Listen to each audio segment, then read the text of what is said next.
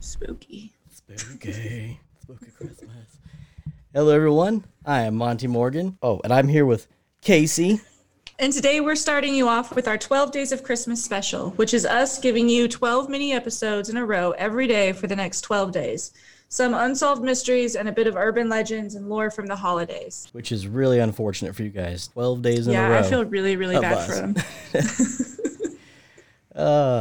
I think at the end of this or down the road, I might put them all together too in case anyone wants to just listen to them in one show or straight through. But either way, you should listen to both. Give us all the plays. All the plays. Just play it on Christmas Eve for like kids going to sleep and stuff. Yes. And if they don't, tell them Gryla's going to come get them. Yes. Or the Yule Cat. I think Gryla's scarier. The Yule Cat's pretty rude. He eats your food and then eats you after you have to watch him eat it. Gryla kidnaps babies and takes them to the cold-ass mountains. Of all the things to kidnap, babies. Right? Babies. Who's going to change this diaper and screaming baby? Well, I think she kills them. Oh, all right, well then. So it's not just a kidnapping. Well, yeah, okay. It's a kidnap and a murder, but the spirit lives with Gryla, I'm pretty sure. So That don't sound so bad. She got like AC and stuff. The heat. no, probably not. She's a dirty old witch. She's a dirty old witch. She's part of the Yule Cat anyway? It's her and the Yule lads and stuff, isn't it? All the whole lot of them. Oh, maybe. I think it is. I haven't read enough on it. Yeah, Gryla and then her husband and then the Yule lads, which are their 13 kids, 13 or 11, and then the Yule Cat. I think they're all. I didn't know Gryla had a husband. I thought Gryla was just like an old lady witch that stole babies.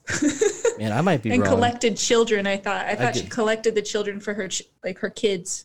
Maybe. I don't know. We'll find out. Everybody's going to find out together. We're all going to find out together. It'll be a learning experience. Oh, man. What are you going to get me for Christmas? I have no idea. What do you want for Christmas? I actually just wanted a no idea, so you're spot on. Yes. Maybe I'll send you like a puzzle or something. Sweet. I love puzzles. You know I don't like gifts. I don't want a Christmas gift. It'd be terrible. Well, I do want a Christmas present. Okay. So. I will send you a puzzle. Okay. Okay, you want to start this? I believe you start this one.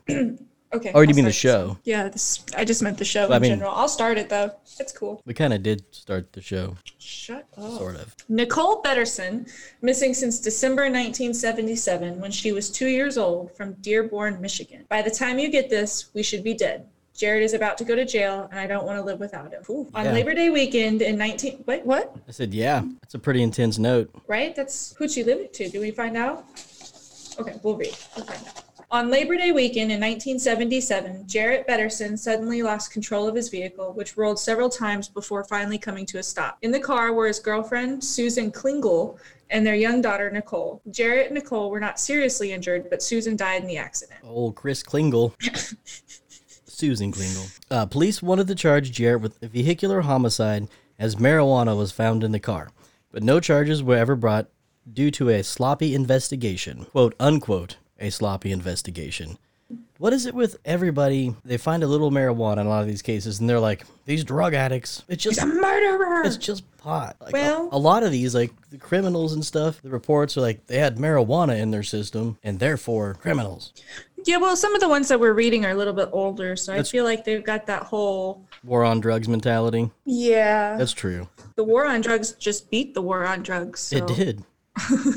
Viva la resistance, or marijuana. Did you see, completely off subject, did you see that Portland legalized everything? Yeah, they just they didn't legalize it, they decriminalized it, right? My bad, yeah. Yeah. Well, that's the better way to go, I feel like. Now people aren't going to jail, they're getting the actual help that they might need. Right. I agree. Or you're not ruining some college kid's life because he got high. Right. I agree. Ooh, yuck. Sorry, that was... Did you throw up a little? No, It just tastes like I did. Well, soon after, Jarrett had a new girlfriend, Barbara, and the two decided to move. Barbara. And Barbara. I should date a girl named Barbara. And Barbara.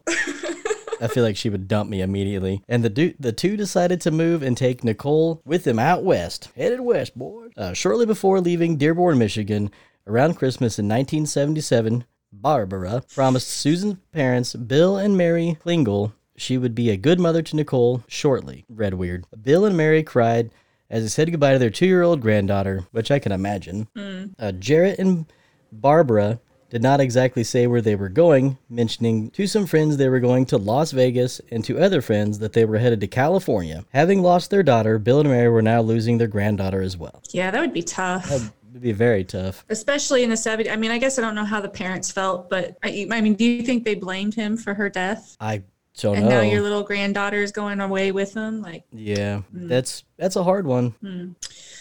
Bill and Mary did not have the best. Oh, we'll find out. Oops. Bill and Mary did not have the best relationship with Jarrett. Jarrett thought he was not welcomed in the family since he was black, and Bill and Mary thought Jarrett had lured their daughter into a lifestyle of drug use. So they're racist. 1977. All right. 20 years later, in 1997, Bill and Mary began looking for their granddaughter, their sole heir, as she would now be an adult and could decide whether she wanted to see her grandparents after all these years. Oh, she didn't get to see him at all? That's wild. I can't imagine them not once even Man, yeah, that's calling, crazy. visiting. They hired a private investigator, Peggy Bezzi, Nice. who found Jarrett and Barbara living in Las Vegas, but there was no trace of Nicole. In fact, there was no evidence that Nicole ever made it with See? Me too. In fact, there was no evidence that Nicole ever made it to her new home with her father. It was as if Nicole, sometime in early 1978, had simply ceased to exist. However, Jarrett continually picked up a Social Security check from a local post office. This check, which was a monthly survivor benefit that goes to children whose parents have died, would have gone to Nicole until she turned 18. That's nuts. That's insane. Well, he did have marijuana in his system, so he probably is a murderer. I mean, absolutely. Undoubtedly so. All right. Peggy contacted Detective Jeff Rosgen of the Las Vegas Police Department to find out what happened to Nicole. After searching school and adoption records and finding nothing, Detective Rosgen investigated family court archives, police records, and driver's license records and did not find anything either. It seemed again there was no trace of Nicole after leaving Michigan. He decided he would go to Jarrett's and pretend he knew what happened to Nicole and tell him he would be brought before a grand jury if he did not divulge any information. Does that ever work? What? I know what you did, and if you don't tell me, you're going to be in trouble. It works I mean, it might work, I guess. On children, possibly. Or if he's high. Oh, yeah. On marijuana. Man, I'm too high for this. Jarrett, who was visibly shaken upon meeting the detective in early November 1997, promised to get back to him in a week or so. Jarrett actually ended up calling 4 days later saying he would cooperate and set up a meeting with Nicole, but he needed more time. 10 days later, Jarrett called again, asking for more time. Very suspicious. Yeah, I just a little more time, man. By now, Thanksgiving had passed, and Detective Rosgen called Jarrett again to find out what was taking so long, but there was no answer this time. Very suspicious. Very suspicious. That poor little girl. Man. The poor both of them, right? Both of them who? The grandparents and Yeah. the little girl? Yeah. Yeah. Well, maybe. They were racist pieces of shit and they can go fuck themselves. But we don't know that. I'm just saying. We don't know that. If they were. And we also have to remember 1977 was a different time. That's fair, but there's still no I agree. There's no I time agree. for racism. I agree. Okay. In the meantime, Joni Betterson, Jarrett's mother, received a letter at her Georgia home. It was the first time she had heard from her son and daughter-in-law in more than 20 years. The letter read, Is that me? Me, if you want to be a bobo. By the time you get this, we should be dead. Jarrett is about to go to jail, and I don't want to live without him. I'm sorry about living apart from our family. I'm sorry about so many things. We've had a sad and difficult life.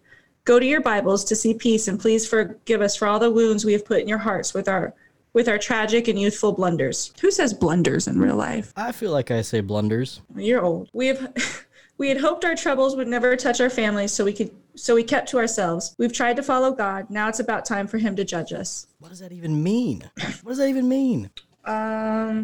Well, they know they fucked up. She probably killed herself and the little girl because Jarrett was going to go to jail. I don't know. I don't know either. That's wild. know. It's crazy that he sent that to his mom and not their grandparents. He sent it to his own mom, that letter, right? Jarrett sent Well, it says Jarrett is about to go to jail and I don't want to live without him. So I would guess that his girlfriend sent that to Jarrett's mom. Got it. Unless he killed both of them and he just sent it so that it looked different. Got it. That makes No sense. it makes no sense. it makes more or less sense than it did before. There was also a money order for $900 in the letter, which Jarrett and Barbara wanted Joni to use for their cremation. Barbara asked that both of their ashes be placed in the same urn. There was no mention of Nicole, who would have been 22 at the time in the letter. Both of their decomposing bodies were found a few days before Christmas. There was no suicide note in the apartment, however. There was an apologetic note on the refrigerator to their apartment manager, asking him to forgive us for having to deal with the mess we left. Huh. Hey, man, we're sorry about this and the dead bodies here. Man. And leaving They this. seem like they had a really sad life, though. A lot of letters. It was 1977. They didn't have text messages. What do you expect them to do? That's true. Also, no email. There's no email in 1977? No, I don't think there was email in I mean, you would know. I wasn't born yet. 1977? Wait, when were you born? 79. Oh, God. Did you have email in 79? I don't know. I was in diapers. I'll find out. Hold on. I was shitting my pants. Here we are, still shitting my pants. Ray Tomlinson is credited as the inventor of email. In 1971, he developed the first system able to send mail between users on different hosts across the ARPANET using the @ sign to link the username with the destination server. By the mid-1970s, this was the form recognized as email. But when was it widely used? Either way, we had the power. They probably... Well, yeah, but computers were like whole rooms. Yeah, they probably did not.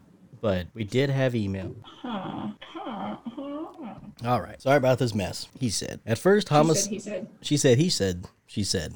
At first, homicide detectives treated the deaths of the 49-year-old man and his 50-year-old wife as murder-suicide, thinking that declining health may have prompted the man to shoot his wife and turn the gun on himself. That's very unfortunate. They had discovered a motorized wheelchair that Jarrett was forced to use because of injuries from a bus accident and a bathroom full of pills, which indicated that Barbara also had severe medical problems. Jarrett had shot Barbara twice in the heart with a .22 caliber rifle while she lay bleeding, clutching a Bible and a cross. He then made the bed and placed a red rose on her chest. Jarrett then went into another bedroom, covered himself with a blanket, and fired a bullet through his brain. God, dang. Yeah, some serious intent. I mean, yeah. Jarrett had shot Barbara twice. Oh, I read that part. The bodies were discovered by the apartment manager 3 weeks later. Yuck. Wait, where are they? They're in Las Vegas? I believe so. That's where they went to. Yuck. All right, found the body 3 weeks later. On the front door were several eviction notices for non-payment of rent for the whole week. Several weeks? Found 3 weeks later? All 3 weeks later. You get that many eviction notices for 3 weeks? I guess. All right, well, non-payment of rent. The case was about to be closed when Detective Roskin came back from vacation the day after Christmas, and he told his superior, Lieutenant Wayne Peterson, wait, there was more to this than murder-suicide. Lieutenant Peterson surmises Nicole could be alive somewhere, perhaps having been sold for drugs or given away somewhere between Michigan and Las Vegas, noting she could have grown up with another family, another name, never knowing her past. That's depressing. It's insane. I mean, it could be better than living with the family that she was with, but It could be a lot worse. it could be a lot worse. More likely, though, he and other detectives theorized Nicole is dead. Perhaps she was fussing on the trip west and attempts to quiet her turned tragic. Lieutenant Peterson hoped to get DNA from the Klingels in case it provides a match if a body is found or someone comes forward who believes she might be Nicole. However, he also believes it may forever remain a mystery. The only people who can solve this mystery may be dead. Their secret may have died with them. Nuts. That gave me Nicole goosebumps. remained... Yeah. That's Can you imagine growing up, like, if she did grow up with a different family And they never knew. and you have no idea about it, and then, like, one day you come across, I don't know, a letter or something, and you find out that your name's Nicole and you were sold for drugs in 1978, but you grew up as Jennifer. Yeah, well, she was 2 years old. I don't remember being 2. Do you? Yeah, I don't remember. No, I don't remember anything until I was like maybe 4 or 5. Right, so even if she was, like, given away or sold at 2 or even 3, she would the family would still have like baby pictures and things. They could even fake baby baby pictures, but nuts. Little smushy sweet potato pictures. Gross.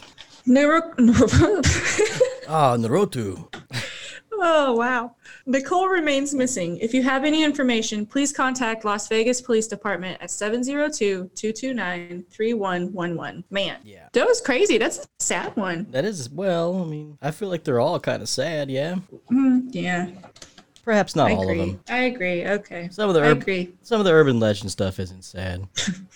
Some Pain of it. makes you stronger. Tears make you braver, Heartbreak makes you wiser. and eggnog makes you not remember any of the crap we just said. Cheers. Ah, damn it. We got it. We nailed it that time. Did we nail it? Yeah, I was like right on. That was Look at us go.